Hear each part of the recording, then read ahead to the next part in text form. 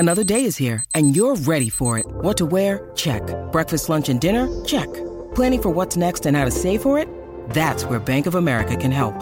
For your financial to-dos, Bank of America has experts ready to help get you closer to your goals. Get started at one of our local financial centers or 24/7 in our mobile banking app. Find a location near you at bankofamerica.com/talktous.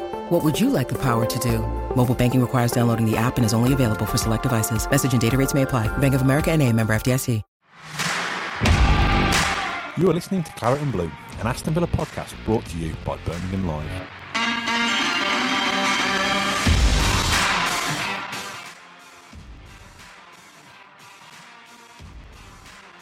Hello and welcome to the latest episode of Claret and Blue. We're joined by an absolute legend, hero, inspiration, Mr. Stiliyan Stan Petrov. How are you, Stan? I'm good, Matt. How are you? Long time. It has been a while, actually. We were just debating before we jumped on the call. I think the last time that I actually spoke to you, we had a little kind of kickabout at Bodymore on some new kit launch. I think a couple of years ago. Dan will drop it back in the edit later. But there's a clip. I'm about 2 stone heavier than I am now, and I think you just little cheeky nutmeg there. You just absolutely ruined me. You just lucky one, Matt. Oh, look at this one. Well, listen, I haven't seen you for years, and it's always been a pleasure to talk to you because you'll be a great man and you have great manners, and you asked a good question, which is something different, which I always enjoy talking to you. But I haven't seen you for a while. What I've seen, you've been very active on Twitter, which I like to see. No, that's made me blush now. That, as you say, kind words about me. I'm supposed to be saying the nice things about you. What we're going to do, because the Stiliyan Petrov story, and rightly so, has been told by many journalists many times, and what a story it is. But rather than us doing it the traditional way, we've got a random mug of questions, and we're going to pull questions out and jump from one place to the next. So 1 minute it could be Martin O'Neill, the next minute it could be you having a kickabout for a Sunday league team. You comfortable if we do it like that? Yeah, of course. That looks quite interesting, so I'm looking forward to it. Let's see what the first one will get. Right, let's delve in here. I bet it'll be a really terrible one. Mind you, most of them are terrible, so let's have a look. Have you read them? I've written them down myself, yeah. So when people stop you in the street, what's the most common thing they say to you? You know, Matt, these days is, how are you? How's your health?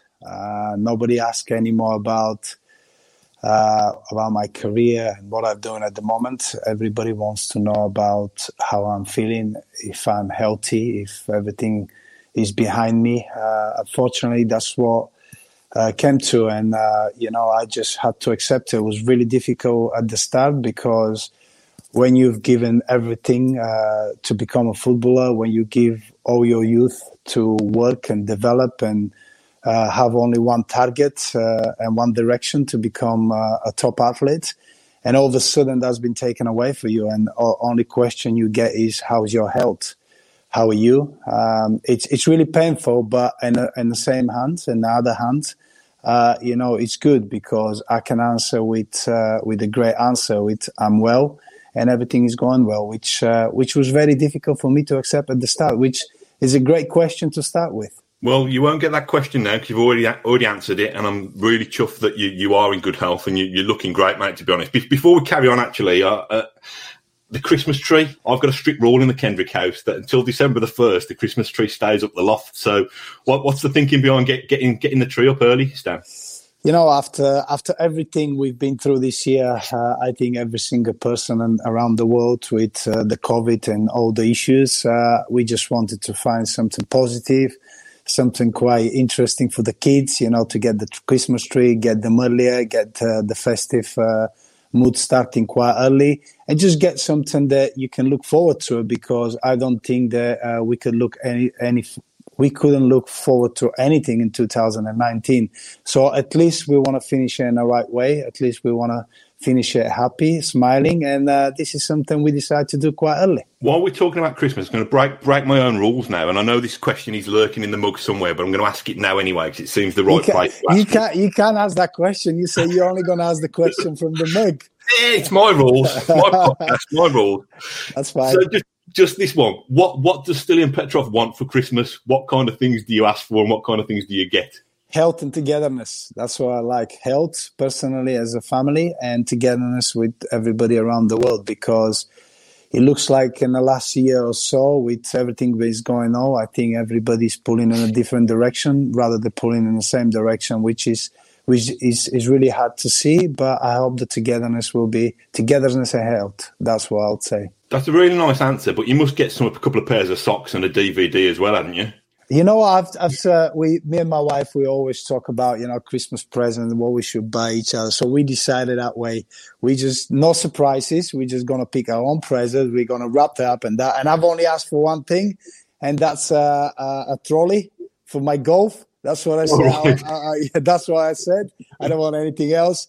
I had enough of carrying. I need a trolley. So she promised me that she'll get me a trolley. I have to choose it, and she'll just order it. So nice and simple.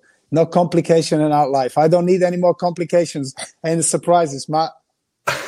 Let's have a look at this next question that I've managed to pull out then. What was it like coaching under Tim Sherwood? And did you prefer coaching the first team under Sherwood, or when you were doing the youth team stuff under Paul Lambert? Very a question which have different answers, but for me it was a great experience to work under Tim Sherwood in the first team. I've learned a lot. He was really good to me. Obviously at that time I was coming back from a very difficult battle, my personal battle. So he was very kind, he was very good. He gave me a lot of responsibilities, which I really enjoy. And the main thing that season that we managed to stay up, and the team was starting to play really well at the end of the season. Then when he left and Paul Lambert took over, then what happened is he offered me a role under 23, working with Gordon Counts, which for me was a completely different dynamic in the club. I had the pleasure to work with young players, with the players who were looking to break into the first team.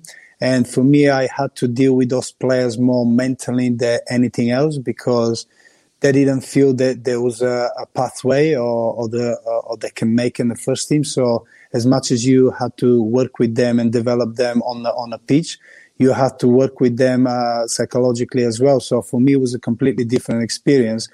But I enjoyed the both roles as well, because I was around football. I was on the pitch. I could coach. I could speak with the players.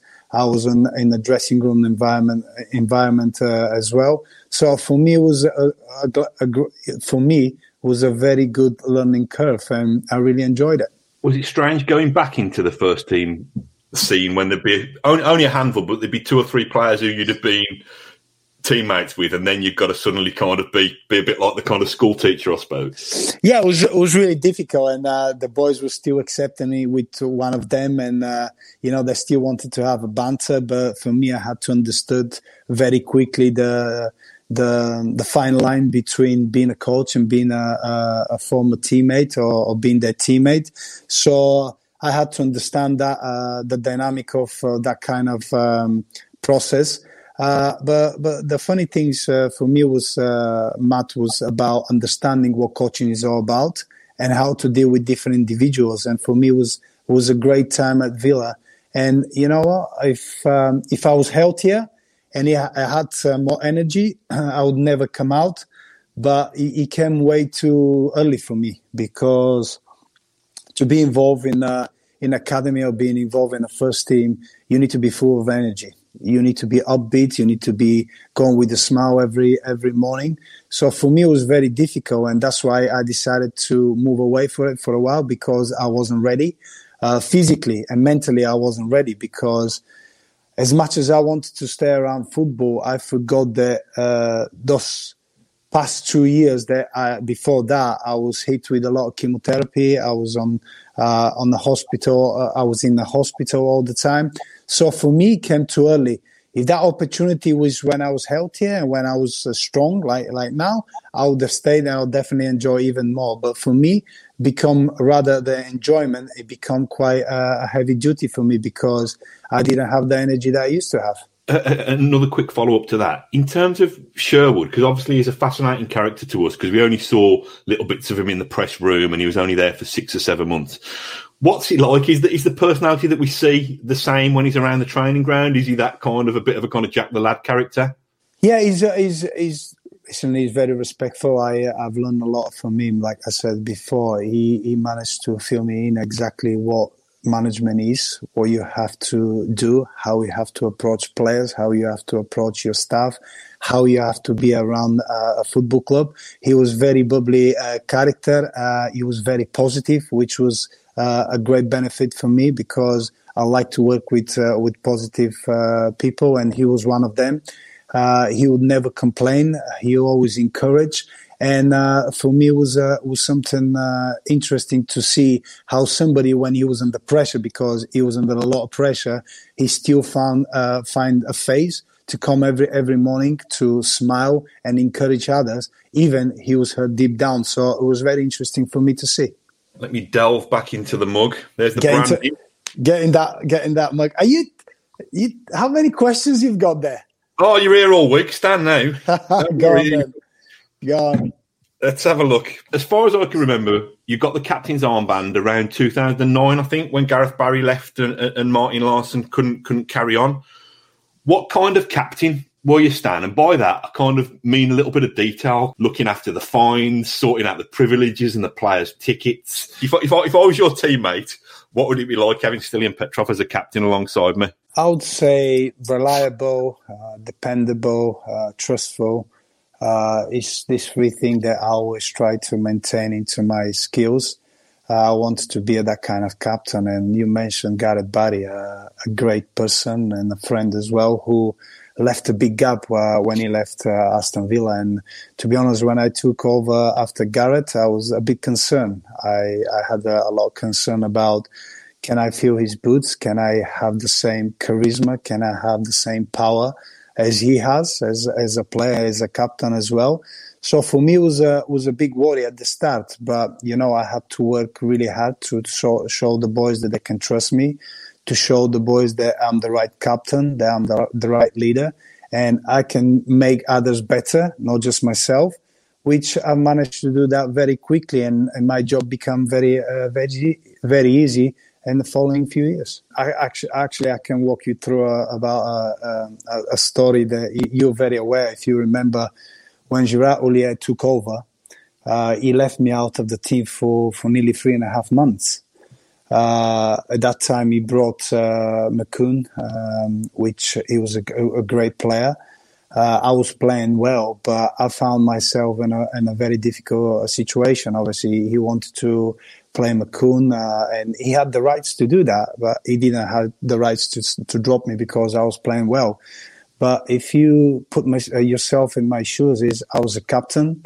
Do I have to go and complain? Do I have to go and show faces? Do I have to go and pretend that I'm not happy? Well, I couldn't do that because by that time I've earned quite a good respect. The players were trusting me. The players were asking a lot of questions. I've become their mentor and their friend, which is more important than anything else, Matt.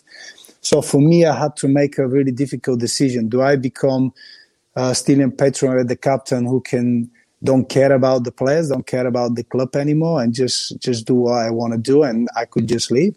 Or maybe I have to continue and be the man that I've always shown, dependable, trustful, and reliable. What I had to do this 3.5 months, I have to go every day. I was burning inside out. So, I mean, you can imagine, you know me, you knew me as a person, as a player as well. So I was burning inside out, and I couldn't show that. I had to go every day with a smile in training. I had to work harder than everybody else.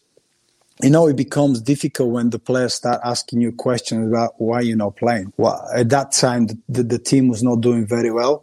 So you can imagine the frustration I had as a captain, as a person as well, as a player. But at the next moment, I had to deal with it in the right manner. I had to act with the right approach. I had to make sure the team still performed. Doesn't matter what my individual issue is with the manager or he had with me. I still had to show that determination, that desire, and that strive to get better first individually, but after as a team, and to support the team. So it was a very difficult 3.5 months. But what I've learned from those 3.5 months that you have to be patient. Sometimes other priorities are more important than your own priorities, and you just have to trust the process. I've managed to do that, and by answering your question is, you have to be the right captain, and you have to deal with certain situations in different ways. We talk about players, we talk about what they're going through, but sometimes you don't know the full details of what's happening internally and how players deal with it.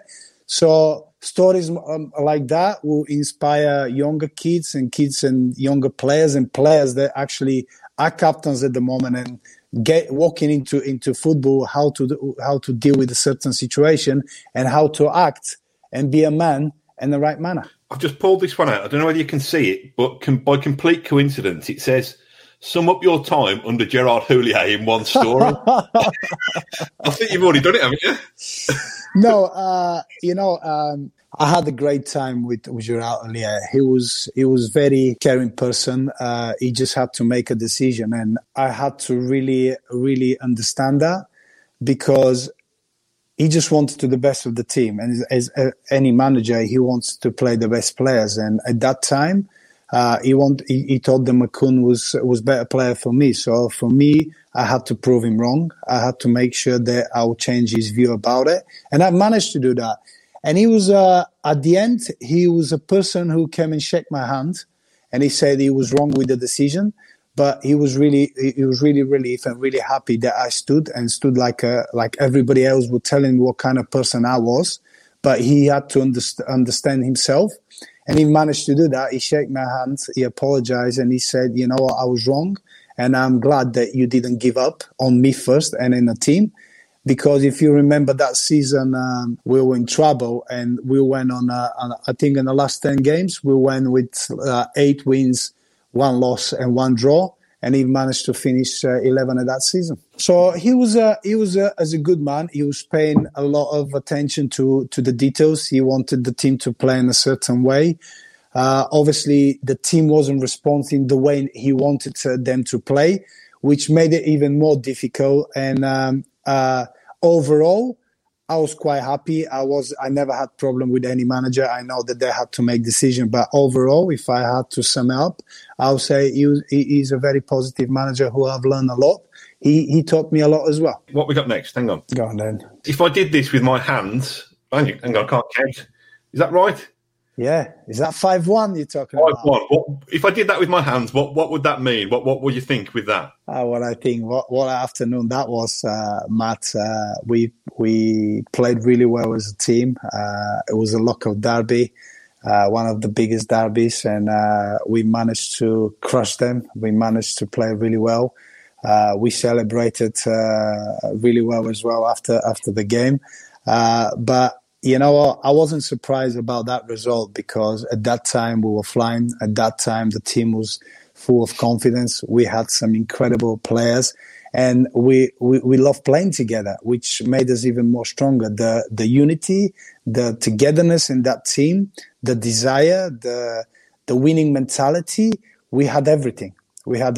And I wasn't surprised of that result, because we just couldn't wait for that game. And we felt before the game that we're ready, and we can go and win it in the right manner. So you said that you celebrated well. Come on, give us a little bit of insight. What would it be like? What would dressing room celebrations be like? Because you've got some big characters there. Where would you go? Well, you're asking the right question. Where you won't go? We would be everywhere. We would be celebrating. We are. As much as we played together, we like to get together. We like to celebrate. We wanted to make sure that we enjoy our victories as well, which was very important. We were everywhere. Some of the boys will be down London, Manchester, Birmingham. We always, after a win like that, Martin will always give us 2-3 days off. So the boys loved it. Everybody knew that if we win, if we get the right result, we'll be off. Some of them will be in London, Manchester. Some will be in different places. But we knew that was coming. We knew that if we play, if we win, if we do well, we'll get our well-deserved break as well. You don't strike me as a big drinker, Stiliyan. You strike me as a very kind of professional.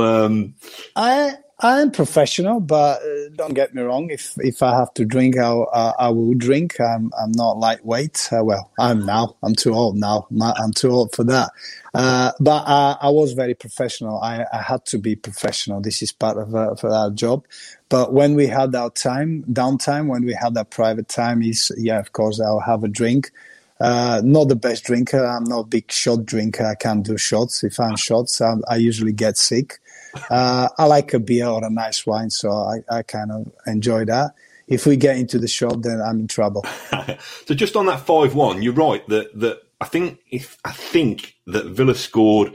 I mean, we'll get to the Derby game in one of the questions later for obvious reasons, but I think you battered Derby, battered Bolton, and battered Blues within the space of 3 weeks. I think there might have been 15 goals scored in 3 games, and that side was just kind of dripping goals, really, wasn't it, with the talent and the pace in it? You know, the funny thing is when I moved down from Celtic, I used to score goals that you have to play box to box. And the time when you just mentioned those 3 games, I moved from Celtic and I became a Aston Villa a player.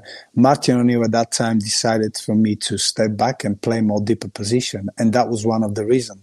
Because I remember having conversation with him in his room, and he said to me, I don't want you to go forward anymore. I've got better players going forward. I've got players that can create. I've got players with urgency, with intensity, with creativity. We will score enough goal. What I wanted you to do is just look after them when we lose the ball. And funnily enough, I couldn't even argue with that, Matt. I couldn't even say, you're wrong or I can do better. Because if you look at the players, Gareth, you end up with 12, 13 goals. Ashley, Stewie Downing, then James Muir there, Gabby Bonahorse, John Carew. We can go on and go on. We had incredible team going forward. And if you remember, we had a lot of chats about it. The teams that playing against us, they had a fear in their eyes. Everybody who came to play against us, they knew they're in for a difficult afternoon because we had that urgency. If somebody can say what kind of styles we had, I don't think we can actually pick and point of what exactly style we got. We had everything. We had strength at the back. We have speed. We have the urgency. We've got the winning mentality. We have the experience as well. So we had a very well balanced team, which many people didn't realize that, and we were really hard to beat.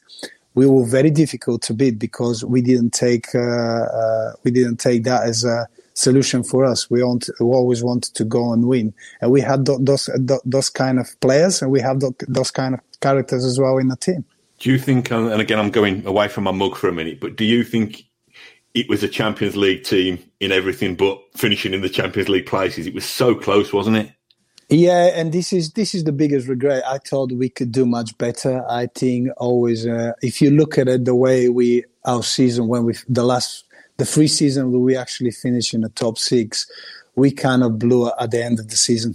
We didn't have that endurance and that ability to actually go for full season. We would have probably blown in the last 3 months, which made it really difficult for us. I think we should have done much better. I thought that we could have done much better in Europa League. If you remember everything that all carry on with the CSK Moscow game, we won the first game 2-1. We were quite comfortable, and I felt that we had ability and we had the strengths and we have the team to actually go further in that competition. Obviously, the manager and the club decided to go in a completely different direction. I remember that we didn't travel to Moscow, and that after that we ended up losing. We couldn't win a game for about nearly 9 weeks, so it cost us the 4th spot. And that time when they made the decision, I think we were 4th, and we were about 10 points ahead of Arsenal. And then at the end, we end up 11 points behind them. I have got a question about Moscow in there, so I'll rip it up in a minute. But would you have spoken to Martin ahead of him doing that or after him doing that? I mean, I presume the likes of yourself, Gareth, Ashley would have wanted to be involved, wouldn't you? No, actually, the way we found out about it, it was quite out of the blue. I think one day before that, it was a rumor, in the dressing room, the rumors spread very quickly and you know what's happening. So a rumor started that probably most of us won't be traveling. I think the day before that, we had a meeting and the gaffer told us that it's his decision and he thinks he's better for the club. And I can understand where he's coming from, Matt, because we were fourth. We were 10 points ahead of Arsenal, and you will think a club as Aston Villa would be great to be in the Champions League. So I understood where he's coming from. Thinking afterwards, why would that decision was made? Maybe he didn't feel we had enough endurance and strength and power to actually compete in the Premier League and in European football as well. So that could be another reason as well. But I thought that we had the mentality, we had the mental and emotional preparation to actually go for it. But we didn't have the chance with the decision that was made, and we have to deal with it and agree with it. We spoke to Gareth Barry last week about it, and he said the same. You can understand why the decision was made, but you just wondered, don't you? Just left wondering what might have been. Yeah, because Gareth is a similar player, and I've known him for many years, and I know how he thinks, and I know, people was talking about him moving to Man City, but that's the reason he moved, because he wanted to achieve. He's an achiever. He's somebody who wants to go on and achieve things. He wants to make sure that he wants medals, he wants trophies. He's countable. It's okay to play well, but end of your career when he's retired now, and I know how he feels. He's like, you know what? I've made that decision. I suffered a little bit through it, but I've shown everyone that I was good enough to win medals, to win the Premier League, to go and compete in the Champions League, compete in a different competition, and it just show you that he's got that growth mindset, which is good to see. And that was most of the players. You can see Ashley Young went to Man United, won the UEFA Cup, become a champions. Fabian Delph to Man City, won the league as well. James Smith, there's so many out there that they left the club and they went to achieve. And sometimes you thought, well, we had that, we had that mentality. And, if we would have had that chance, we probably would have taken it because we were ready to do it. But it's something that you look back and you're thinking, if we could have done it, but we didn't. The latest one, what was your favourite Villa kit from your time at the club and why? Oh, my Villa kit. The 2008 one was the best for me. It was the time where we moved. I think we moved from Hummel. It was a little bit better. It was much. It was leaner. It was looking good. It was nice material. The fans were really happy with it because the branding was completely different. So the 2008 one was the best one for me. As a player, do you kind of judge it in how it looks or how breathable it is, or does it matter? I mean, I suppose you've got to wear it regardless whether you like it or not, haven't you? Yeah, listen, I'm always aware of it. I've got big butt, so I'm always aware of it. Those white shorts are not very in good favor of me, man. I'll tell you that.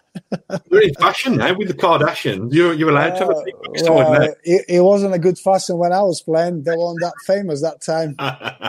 Let's have a look at the next one. Moving on. Let's have a look at the next one. When you moved from Celtic to Villa, were there any other clubs in the Premier League or in England who you could have joined? And while you're at Villa, was there ever any interest in other clubs wanting to take you away from Villa? Yes, actually, I was on the way down to sign for Portsmouth. I had agreement with Harry Redknapp. I was on the way down to sign with Portsmouth. Everything was agreed. And that was 2 days before the transfer window was closing. I was on the way to international duty. I was at Manchester Airport. And I was waiting for Portsmouth to come to meet me and to sign the papers. But at that time, that evening, obviously Villa have put a bigger bid So Celtic called me and said that now I have to speak with Villa. So everything changed very, very quickly in the space of a few hours. I had Portsmouth Portsmouth at 6 o'clock in the morning at my door at the hotel. Obviously, they're trying to change my mind, but the soon I've heard about Martin O'Neill and what he's trying to build at Aston Villa. It was only one way forward, and I wanted to join Villa. It happened very quickly. I remember the negotiation was really really funny. Martin O'Neill was really funny. It was something that I'll never forget.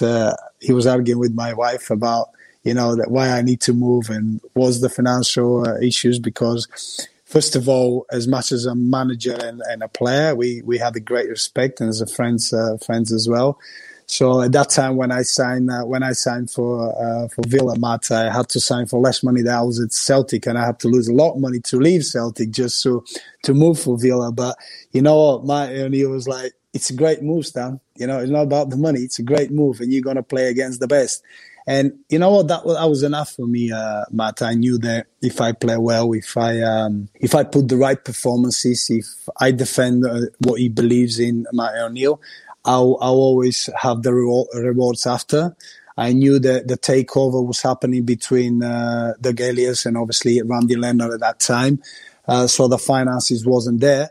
So sometimes you just have to take risks. But the main goal for me was coming and competing in the Premier League.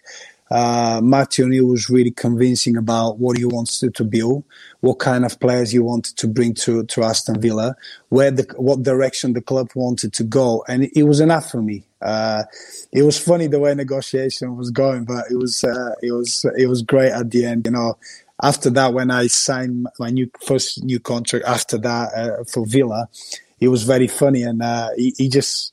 He don't talk about it, but he turned quite quickly and said, "I've told you it's the right decision for you." And he never said the word. And I can't believe you just waited for that long to remind me this.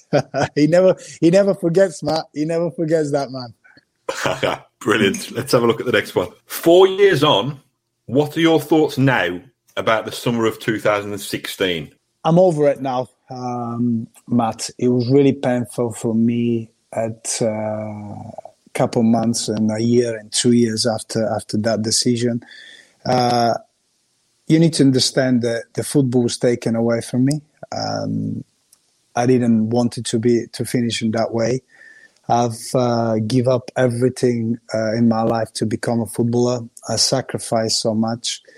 I had to work harder than everybody else. I wasn't talented. I had to really find the ways to get to where I wanted to be. I went through a lot of difficult moments, highs and lows in my career. I had to be different to make sure that I can achieve what I wanted to achieve. I've paid attention to all my preparation as an individual, as a team player as well.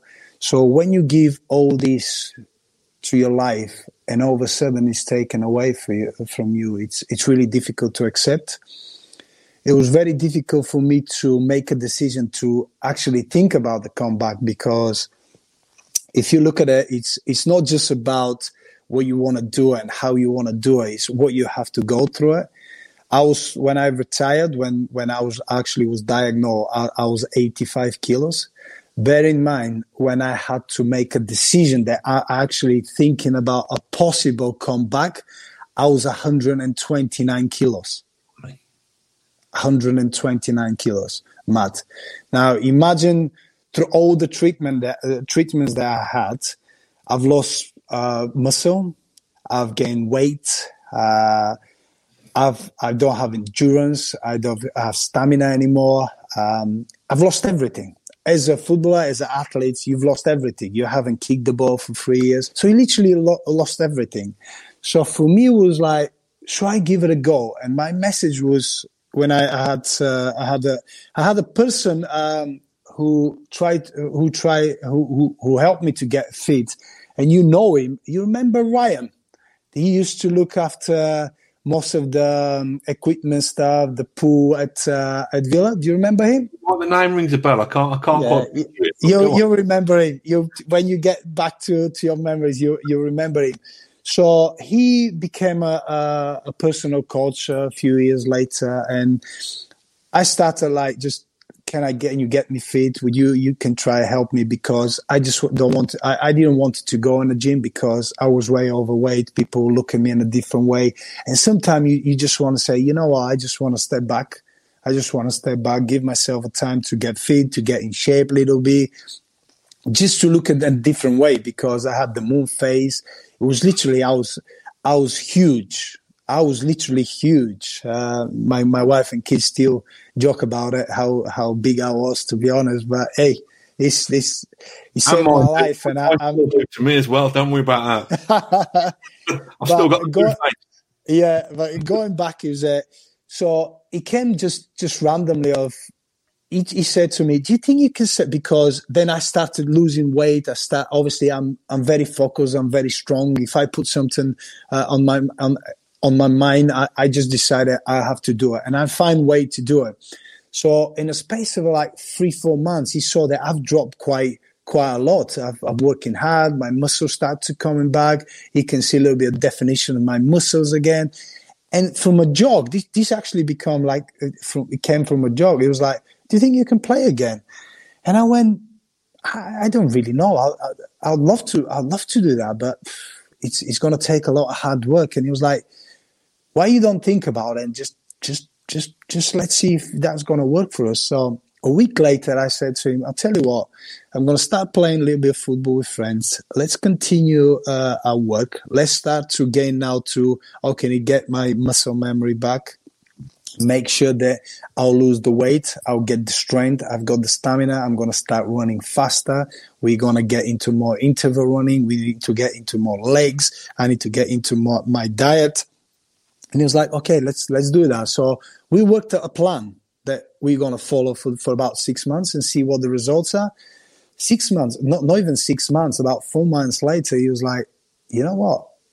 I think you've got a chance. And I say, I'm pushing now. I'm in that zone now that I think I can do it. And by playing with friends, when I was heavier, going and playing with friends, you can see they're faster than me. Some of them play in the lower league. Some of them are fitter and they can get away from me.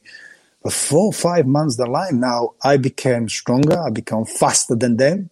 Now you can see the difference. Now you can see that my awareness is back again. My touches, my quick feet, my vision, everything is coming back now because it's just muscle memory. And I just had to make sure that I've got mentality again to work hard.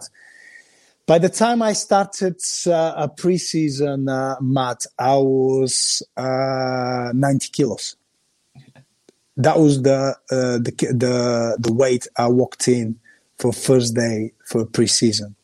And I'll tell you, that first day, I knew one thing. If that manager give me a chance, I'll push as much as I had. And I'm going back not to make money, not to be the player that Stiliyan Petrov used to be. I knew for me it was one thing, because it was strong messages about people that fight in cancer, people that are going through difficult moments, that you still can go through difficult moments and find solutions and find opportunity and have different life and have better life.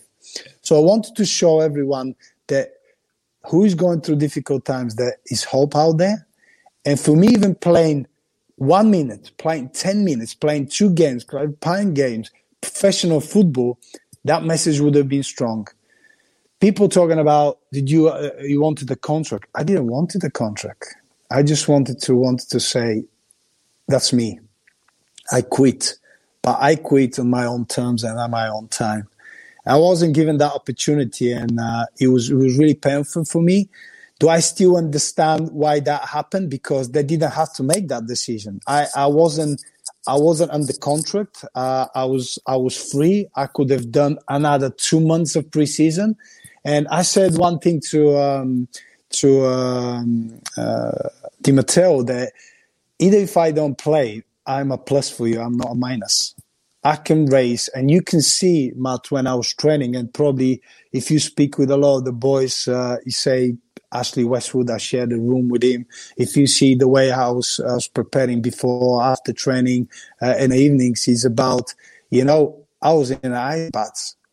I was with the game readies on my feet. The boys would go and play cards. The boys would go and do this. The boys I couldn't do it because I wasn't allowed to miss a second in the training. I wasn't allowed to miss a day because if I do that, they'll have an excuse to say no. I didn't do it. I've done every single run. I've done every single session. I was every day first. I was every day last. And I'll tell you what, if you one day you manage to speak with Gabi, he'll tell you. I was with my group with me, and I remember we were in Austria. It was boiling. It was about 40 degrees. Honestly, we were doing double sessions. We're not talking about one session. We're talking about double sessions. So I remember we done a long first session. That was probably the last day before we left. And they say, this is going to be the last hardest run that you actually guys were doing in a preseason. I'll tell you what, Matt, I was literally on my knees. I wouldn't stop. Gabi was on my I don't know how Gabi got in my group, man. That was the slowest group. He's still in my group. And I was like, what the hell is happening here? But listen, I remember the last run we were doing different interval runnings, and we were doing across the pitch. And I remember the last run we were doing in the different groups. And I remember the last run I had to stretch my legs, and I can feel my hammies is tighten up. We've done so much loading, and I wasn't there. It's like I need to last push before I finish that run. I remember Gabi coming behind me, and he's just pushing me. I can hear he's going, Stan, just remember your kids. You're doing it for your kids. And as much as I wanted to stop, I started laughing. I'm like, why is he bringing my kids into it? I hardly can run. So he just pushed me in the back of it. He supported me, and we just finished the run. I was on my knees, and he was like, brilliant, Stan. This is something that you should be proud of. You've completed. You haven't missed a session. And you know what? When they give you this kind of encouragement, and that's your teammates, they've seen me, how I suffered through that preseason, but suffering not on the pitch, suffering by being in ice bath every day, eating the right way, going in bed early, making sure I'm prepared. Everybody else is like fully fit. They could do whatever they want. But I didn't have time because I wanted to do one thing, just play a minute, play a game or 10 games and say goodbye to football, because football was everything for me. But at the end, I didn't have the opportunity. After that, when I was told no, they had a couple teams in the League One up in Scotland. They were like, come and play for us. But I didn't want to go and play football. I just wanted to finish at Villa because that journey started at Villa, and I had the incredible support from the fans. And I just wanted to say goodbye. That was it. That was it. But obviously the club didn't get the message. The club didn't want to do it. It was something that... it did hurt me a lot, but I've learned how to live with it, and I just realized that sometimes it's bigger things out there in life, and you just have to strive and try and go and achieve it. That's all. That's all, Matt. As a Villa fan, just thank you for, and I know it wasn't the same. I know it wasn't Villa Park, 40,000 all wishing you farewell, but I was in a field in Stourport in Worcester to see you play that friendly, and there were only 1,000 Villa fans there, and we're all standing around the edges drinking pints out of plastic glasses, and just to see you back there, it meant the world to us. And it's not the arena that should have been your finale. Just to see you back there, and I remember you being swamped on the field at the end. Everybody was gathering around for selfies and autographs and stuff like that. And I hope that in that moment that you could see what you meant and what your efforts meant to Villa, even if it wasn't quite the kind of grandstand finish that you deserve. Thank you. I remember that day very very strongly, because I remember the club actually was saying, "Wow, we had so many requests." Because if you remember, we were playing 2 games in the same day. We had one team had to travel one way, the other team had to head to Worcester as well. So we had a lot of requests about where I was going to play. So just showing you about fans that wanted to come and watch, they wanted to see me. And to be honest, we've played a game in Austria, we won. We played in Worcester, we won. So I finished with 2 great wins, and I've managed to play with the boys again. I really enjoyed it. But when I was told that they won't offer me anything, I didn't want to be offered anything. I wanted just to be given a chance like everybody else. Obviously, it didn't work the way I thought that it was going to work, and I just had to take in the chin and just move on. It was really difficult the following 6 months. I was like, I didn't want to hear about football. I didn't want to talk about football. I didn't know what to do. I was lost. Just one of these periods that you have to deal with. But luckily, I've got good friends, good family, which they helped me a lot with great advices. I've spoke with a lot of former players as well, which I found that they had a really difficult about dealing with the retirement and how everything finished for them. So I managed to learn very quickly. I managed to understand very quickly how the industry works, and to put myself a good plan and a good way of achieving other things. What were the best and worst things about playing Sunday football? Was it with Wychell? Yes, Wychell Wanderers, yeah. Where should I start, Matt? Where should I start? It reminds me of my youth development. It's about going having fun with friends, going having fun with people that actually still want to play football, still want to win games, still want to go up in the morning. The funny things is like you see people from with hangover coming and play football.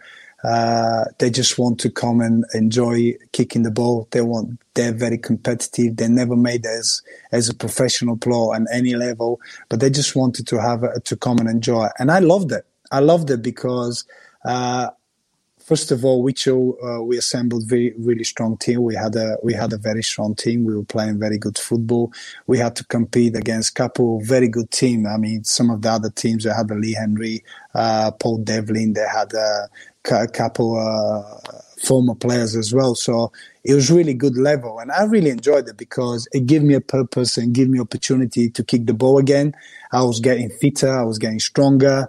I enjoyed being out on the pitch, being around the dressing room again. Just putting a little bit of a discipline of what you want to do. And I was looking forward to Sundays, because that's what I've done all my life. I play football, and I had the opportunity to do it again. We became champions twice.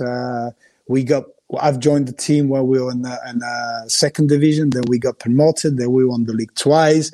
The boys really enjoyed it. We moved into, having like Christmas party, having gatherings together, having breakfast, preparing in the right way. They hated me, to be honest, Matt, because you know what? In those nearly 2.5 years, I never missed a game. I was always there.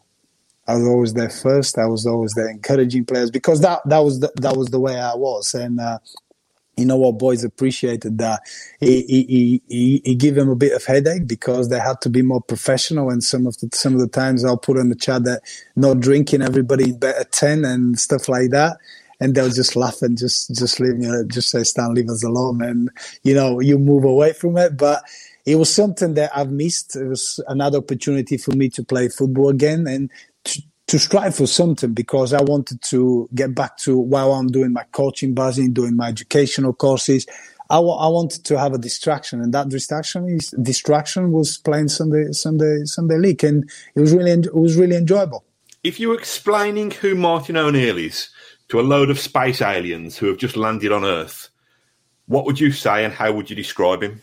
I would describe him, say like me, reliable, honest. Don't cross him, because if you cross him, you're going to have the hairdryer. So I would say reliable, honest, unpredictable, I would say. Because when you're unpredictable, it makes you stronger. You don't know what to expect from a person. And if you're an alien and you land up, you want them to deal with somebody unpredictable, and he's definitely one of them. So, tell us. Probably you find out that on your interviews with him. Well, listen, I know the hairdryer. His hairdryer was so severe with me that I've got no hair left. But have you ever been on the receiving end of that? I've been arguing a couple of times in the sense of speaking about football and opinion. I would never cross the line to go and argue with him. I had to go and apologize a few times in his office. I'm going to put it that way, Matt. It's something that I think most of us done it. He was a very interesting character. He didn't let many people closer to him. He always kept a distance. So that's why I always say he's very unpredictable. But if you gain his trust, he loves you till the end. The sooner you let him down, you're in the black books. You don't exist for him. Like I believe that's for most people dealing that way as well. So do you think that unpredictability was the kind of beauty of his management, because you didn't want to let him down? You'd always got to kind of be in that in crowd with him. It was unique. It was very unique how he dealt with it, how he managed to be your friend but be your enemy at the same time, and different profile. You know what? Sometimes you see him in the morning and he's gonna be bubbly and he's gonna be cuddling you and he's gonna say things. Next thing he's just gonna pass you. He won't even say morning, and you're like, "Oh, what I've done? What happened from yesterday?" But he was him. He wanted people to understand that. Yeah, you can know me, but you can know me as much as I let you know me. You know, sometimes when I moved down to Villa, obviously the boys were saying to me, "Oh, how's Martin O'Neill?" And I say, you know what, guys, I had at Celtic, there was a bigger characters than me. There was a Henrik Larsson, Chris Sutton, John Harton, Alan Thompson, Neil Lennon, Paul Lambert. You know, they were the ones that were actually talking to him. I was kind of on a learning curve. I was like, I need to perform. I had to earn his trust. I need to make sure he understands who I am, how he can challenge me to be better, what is good for me, and how I can develop and how he can help me develop. So that was me. And everybody was like, "What do you mean? You don't even talk to him?" I said, "No." So I became even more mature and bigger figure at Villa with him than actually at Celtic, because it was natural. You become more mature, more experienced, and he start trusting you even more. So it was a very difficult transition, from Celtic to Villa, and how we communicated at Celtic and also at Villa as well. So I've learned a lot about him as a person and a human being. Do you still speak now? Yeah, of course. I speak with a lot of the manager. I text and speak with Alex McLeish now and then. Martin quite often as well. I met Gerard Houllier, a couple of things. I haven't come across Roberto Di Matteo, to be honest. I would love to. To be honest, you know what? I would love to maybe one time when we meet up and catch up somewhere to go through and talk about things and, you know, understand the decisions a little bit more. But I hope that I'll have that opportunity in my life one day. Right, let's see what's lurking next. What was Randy Lerner like? I only spoke with Randy Lerner when I was ill. When I was a player, when I was a captain, I could only see him only when he comes to the training ground. And when he comes to the training ground, he didn't want to really interfere much with the players. He left that to obviously the coaching staff. He would only come and say hello, make sure that he shake everybody's hands. So that was Mike. But funnily enough, Matt, when I got really ill, him and Paul Faulkner, they came to visit me quite often. He brought me very special gifts. I mean, special gifts related to Aston Villa, with the history of Aston Villa, portraits with the players that I've played. Which was very great, interesting gesture. And he's been around the hospital when I was ill for many times. We spoke a lot about what way Villa will go, what direction will go. So it was interesting to understand. And we kept a good relationship. I haven't spoke to him for a while. I remember like a few years ago, he texted me just to check how I was held, how everything's going. I keep in touch with Paul Faulkner, who was really, really close to me when I got ill. He made sure that I was well looked after. We still keep in touch. So I had a great relationship, but our great relationship came outside actually the club. Is when I was ill. We shared some good stories, some good insights, and it was interesting to see the perspective of a chairman and how he wanted to approach the club and what he wants to do for the future. This is slightly pre-Villa. You know, legend has it that you used to work in a burger van in Glasgow, which I think you used to shape your impeccable English. What is the perfect takeaway? If you could have takeaway on a Saturday night with Mrs. Petrov and the lads, what would you be eating? Don't start me with that. We in the last couple of years, I've changed my diet completely. You talking about now or before? Both. Go on. Tell us before and now. Before will be a Chinese. Now will be home cooked meal, and I'll tell you why. Because I've changed completely my diet since my illness. I've completely stopped red meat. I've completely stopped dairies. I don't eat eggs. I've stopped the coffee. I only have fish now and then. So mostly I'll say pescatarian. All the boys are saying, "What are you at the moment, Stan?" I say I'm confused, guys. I don't really know, but I don't eat all these things. Only one thing that I can refuse and I can't stop is the beer. I think we all love a beer, aren't we? Man, we have to enjoy something, for God's sake. But at the moment, if I have to order, I don't know. I'll probably have something healthier rather than not healthy. It's completely different vision and way I'm eating at the moment. But if I have to go, I'll go for the Indian. Oh, nice. What would you have? Yeah. Getting hungry now. Prawn jalfrezi, I'll have it. And I'll have a little bit of naan bread. We need to get some naans. We'll throw some poppadoms in as well. Oh, that's lovely. I hope I haven't thrown you off the wagon now. I hope not. No, you won't. You won't. How many times have you watched the clip of that goal against Derby? Hundreds of times. I'll tell you what, my boys watch it all the time. You know, the funny thing is, Matt, my little one, didn't have the pleasure and the chance to watch me and to remember me as a player.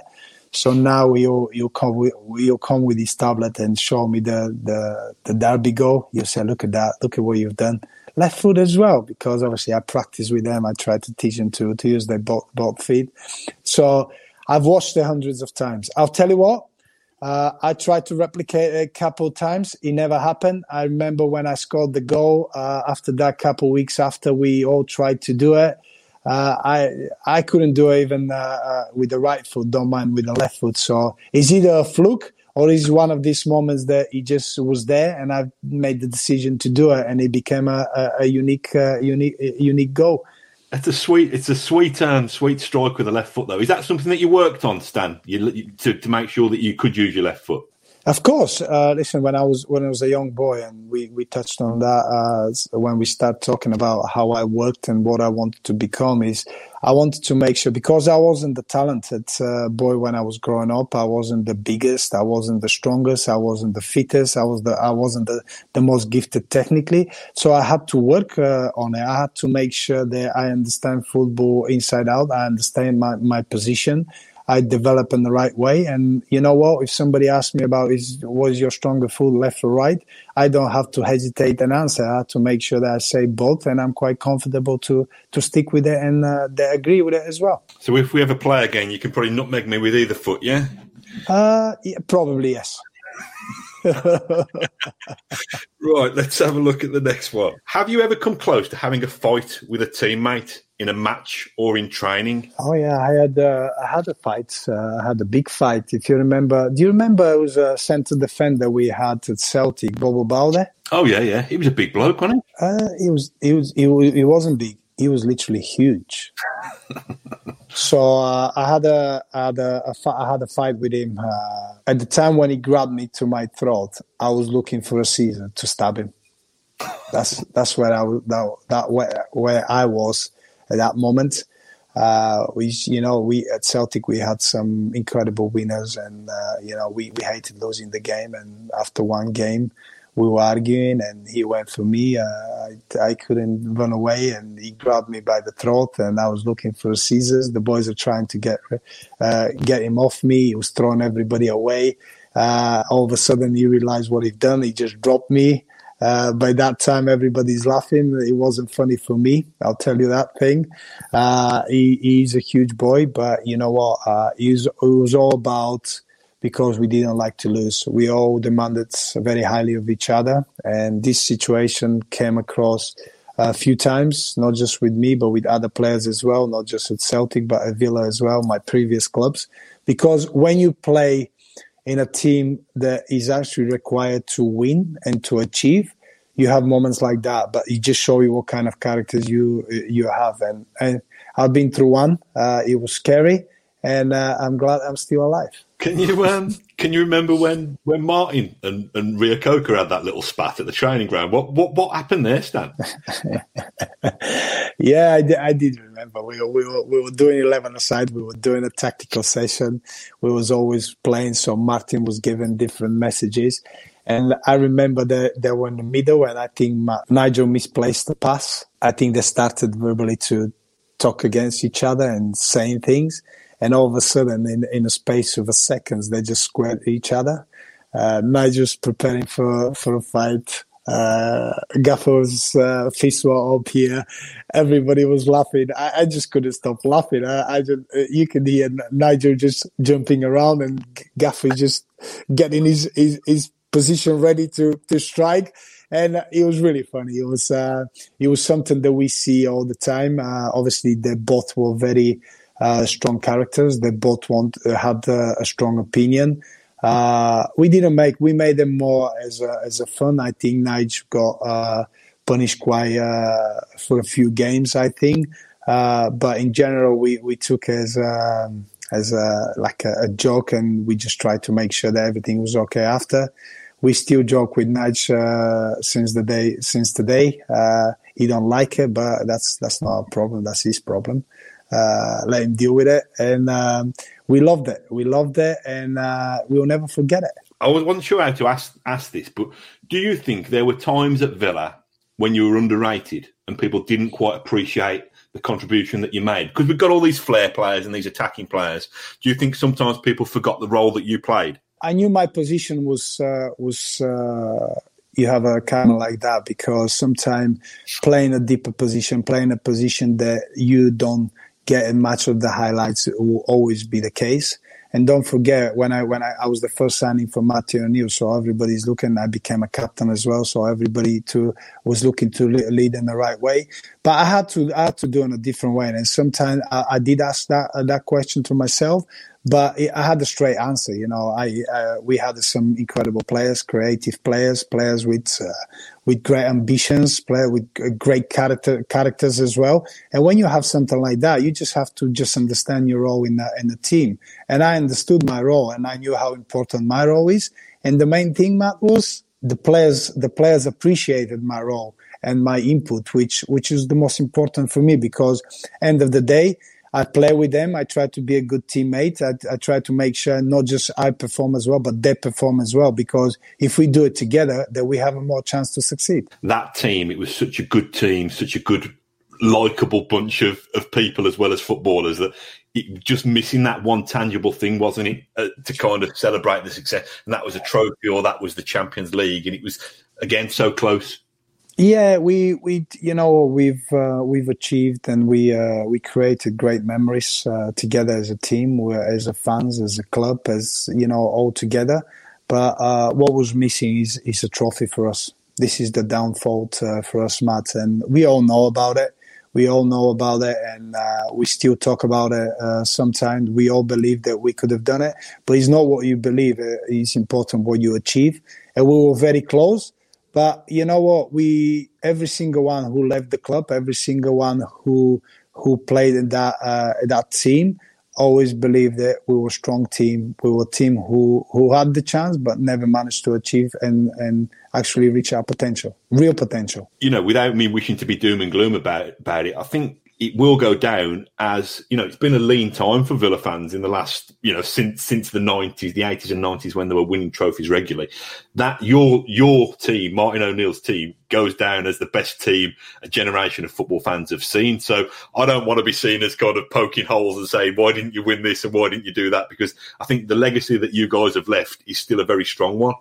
Yeah, and you know what? The main objective was as a team. What you do is what you want to achieve is.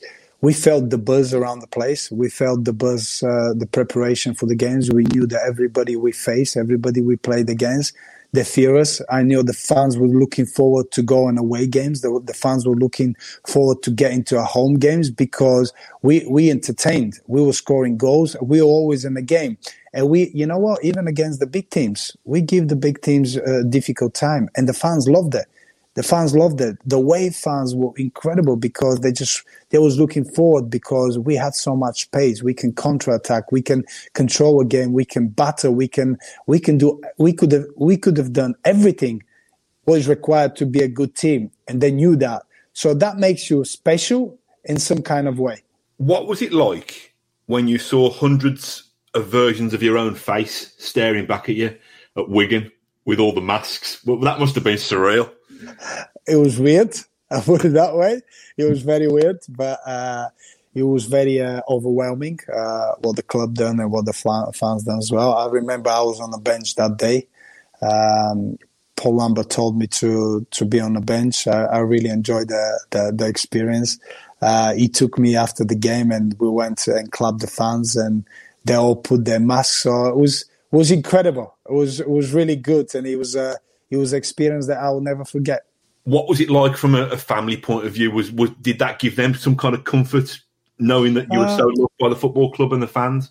Yeah, they loved it. They enjoyed it. But, the funny thing, Matt, is, and the interesting thing about that is my kids now, because they were so young, and now everything on the internet, everything around when I speak with people, they were talking about, just how my illness is and how I recover from it. Nobody really talk about my football achievements anymore, which for my kids something was very difficult. And my little one asked me before, he said, "Oh, Dad, why everybody's asking me how you are?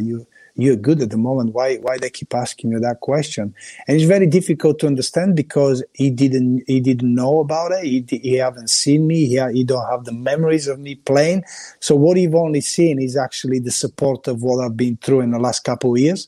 So it's really difficult. When you have a young kids, you still have to explain and let them understand how the process is, what the process is, and how everything works. So it's really difficult, and that's why, if I had the chance to play again, they could have seen me and they could have remembered me and know that their dad done everything that he've achieved on the pitch as well, not just watching it from YouTube on the internet. Is it right that your oldest lad is a decent little player himself now? Is he with Solihull Moors? He's with Solihull Moors, so he's all right. He had a change of hearts. He tried as a goalkeeper, then he was outfield. He's back to a goalkeeper now. He's one of these stages. I support him with everything he does. He's a good character, and you know what? He may have a chance. He may not have a chance. I say as long as you try and you believe that what you can do, the opportunity may come, but you have to be patient. How old is he now, Stan? 17. Is he? Blimey. You don't call him a 17-year-old son. Listen, Matt, I used to be stronger in the gym than him. I used to be faster than him. I'm not even near that anymore. He's faster than me now. I go to run with him, and he's way ahead of me. So he's not good. They grow up fast, don't they? I've got a 12-year-old lad, and he's already taller than me, and he can beat me in arm wrestles and stuff like that. So he's going to be taken. To be honest, Matt, that's not hard. To be honest. To be faster than you. Come on. Oh, God, you say nice. Before you down, where did you meet Paulina, and was it love at first sight? Yeah, I met Paulina in the nightclub. Obviously, I was a wild boy when I was in Bulgaria. I was young. I was Bulgarian international. I come back for one of my international games, Matt, and I've met her in the club.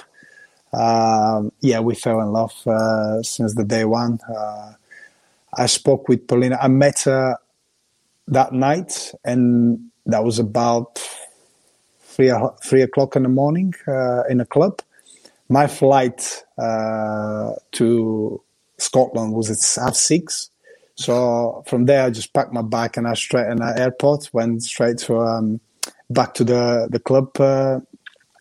So by the time we met that night, and for the following 4 months, I didn't go back to Bulgaria. So we were constantly speaking on the phone. It was actually love, and we just felt it from the first moment.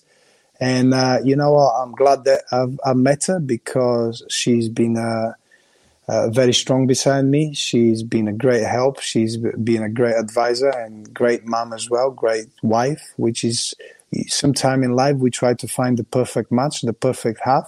And I've managed to do that. And, you know, everything happened for a reason. We met that night and we never looked back. I think you've done well for yourself there, mate. I think she's done all right as well, hasn't she? She's a lucky lady, Matt. Don't you start. She's a lucky lady. Oh, right. I'm nearly done. What are you doing now? Not right now, but what are you doing with your life currently? And what's your next ambition, Stan? My phone is keep ringing him. I love that. Popular man. Yeah, Gabby Bonaho just calling me. I just need to answer, but I'll answer after that. Yeah, no worries. No, I'm just joking. It's not him. After I retired, Matt, it was a big dilemma for me what I wanted to do, how I wanted to proceed with my future, what was on the map for me. So I've put a plan for me to undergo going through all the coaching badges. So in the last 4 years, I've completed every single one of them, B, A, and the pro license. I went through a MIP course, which is a course for Master of International Players, sport management course, which I wanted to give myself the best chance to stay in football, not just as a coach, but in a different roles as well, to manage to understand the industry much better. At the moment, what I do, I'm involved in a very interesting project. It's called Player for Player, which we're trying to make the transition for former players and current players much better, to avoid the mistakes that we've made and to give them the right guidance, mentoring, and opportunities to make that transition much smoother, much better, in an easier way, and to find better opportunities after they finish their careers. So do you see yourself back in full-time football and on a day-to-day basis as a manager or a coach? Or where did you do all your badges, Stan? I've done it in Ireland. I've done it there. It took me 4 years, which it's a long time. If you look at Matt, you know, if you want to do all your coaching badges, if you have the right education, if you want to give yourself the best chance that you can have in coaching, you have to go through stuff like that. I wanted to be a person who people don't find excuses about. I wanted to make sure I do it in the right way, step by step. I'd love to go back to football one day, and that's why I've done all these steps. Would I like to do it? Yes. There's opportunity came across. I had a couple opportunities. I didn't find the right one, but I always believe, and I always been positive, as you know me, and I believe that it's a train for every passenger, and I'll wait for mine. Mine will come. I'm quite patient. I'm prepared. I'm ready. And if that opportunity comes, I'm ready for it. So when you're Aston Villa manager in 5 years' time, you're going to have an open door policy for all the press. We can come and sit in Bodymore with you, a nice cup of coffee, and you can tell us everything, yeah? I would love that. I would love that, Matt. But going back to Villa, you know, the boys started the season well. They've picked up some great victories. They've not been as consistent as we wanted to see them, but I think it's much positive start for the boys from the last 2 or 3 seasons. This is the very last one you'll be relieved to know, because I know you want to go and order yourself an Indian. I'll tell you what. If I have a beer next time, you better send me that mug. We'll never finish. I think I owe you about 10 beers for giving us today. So when we're allowed to, when the world's a better place, I'll come and buy you a beer. I'd love to. Right. What is the significance of the number 19? You know, sometimes as a players, as individuals, we have like a superstitious. Number 9 and 1, I've got it in my. I was married on the 9th of June. I signed for Celtic 1999. So I kind of have that number 19 as a superstition. I've started it up at Celtic. I've played really well with it. I felt that it's like a little talisman for me. So I always wanted to play number 19. And it's funny enough, sometimes you find something that you get hold on and you think is working for you and you stick with it.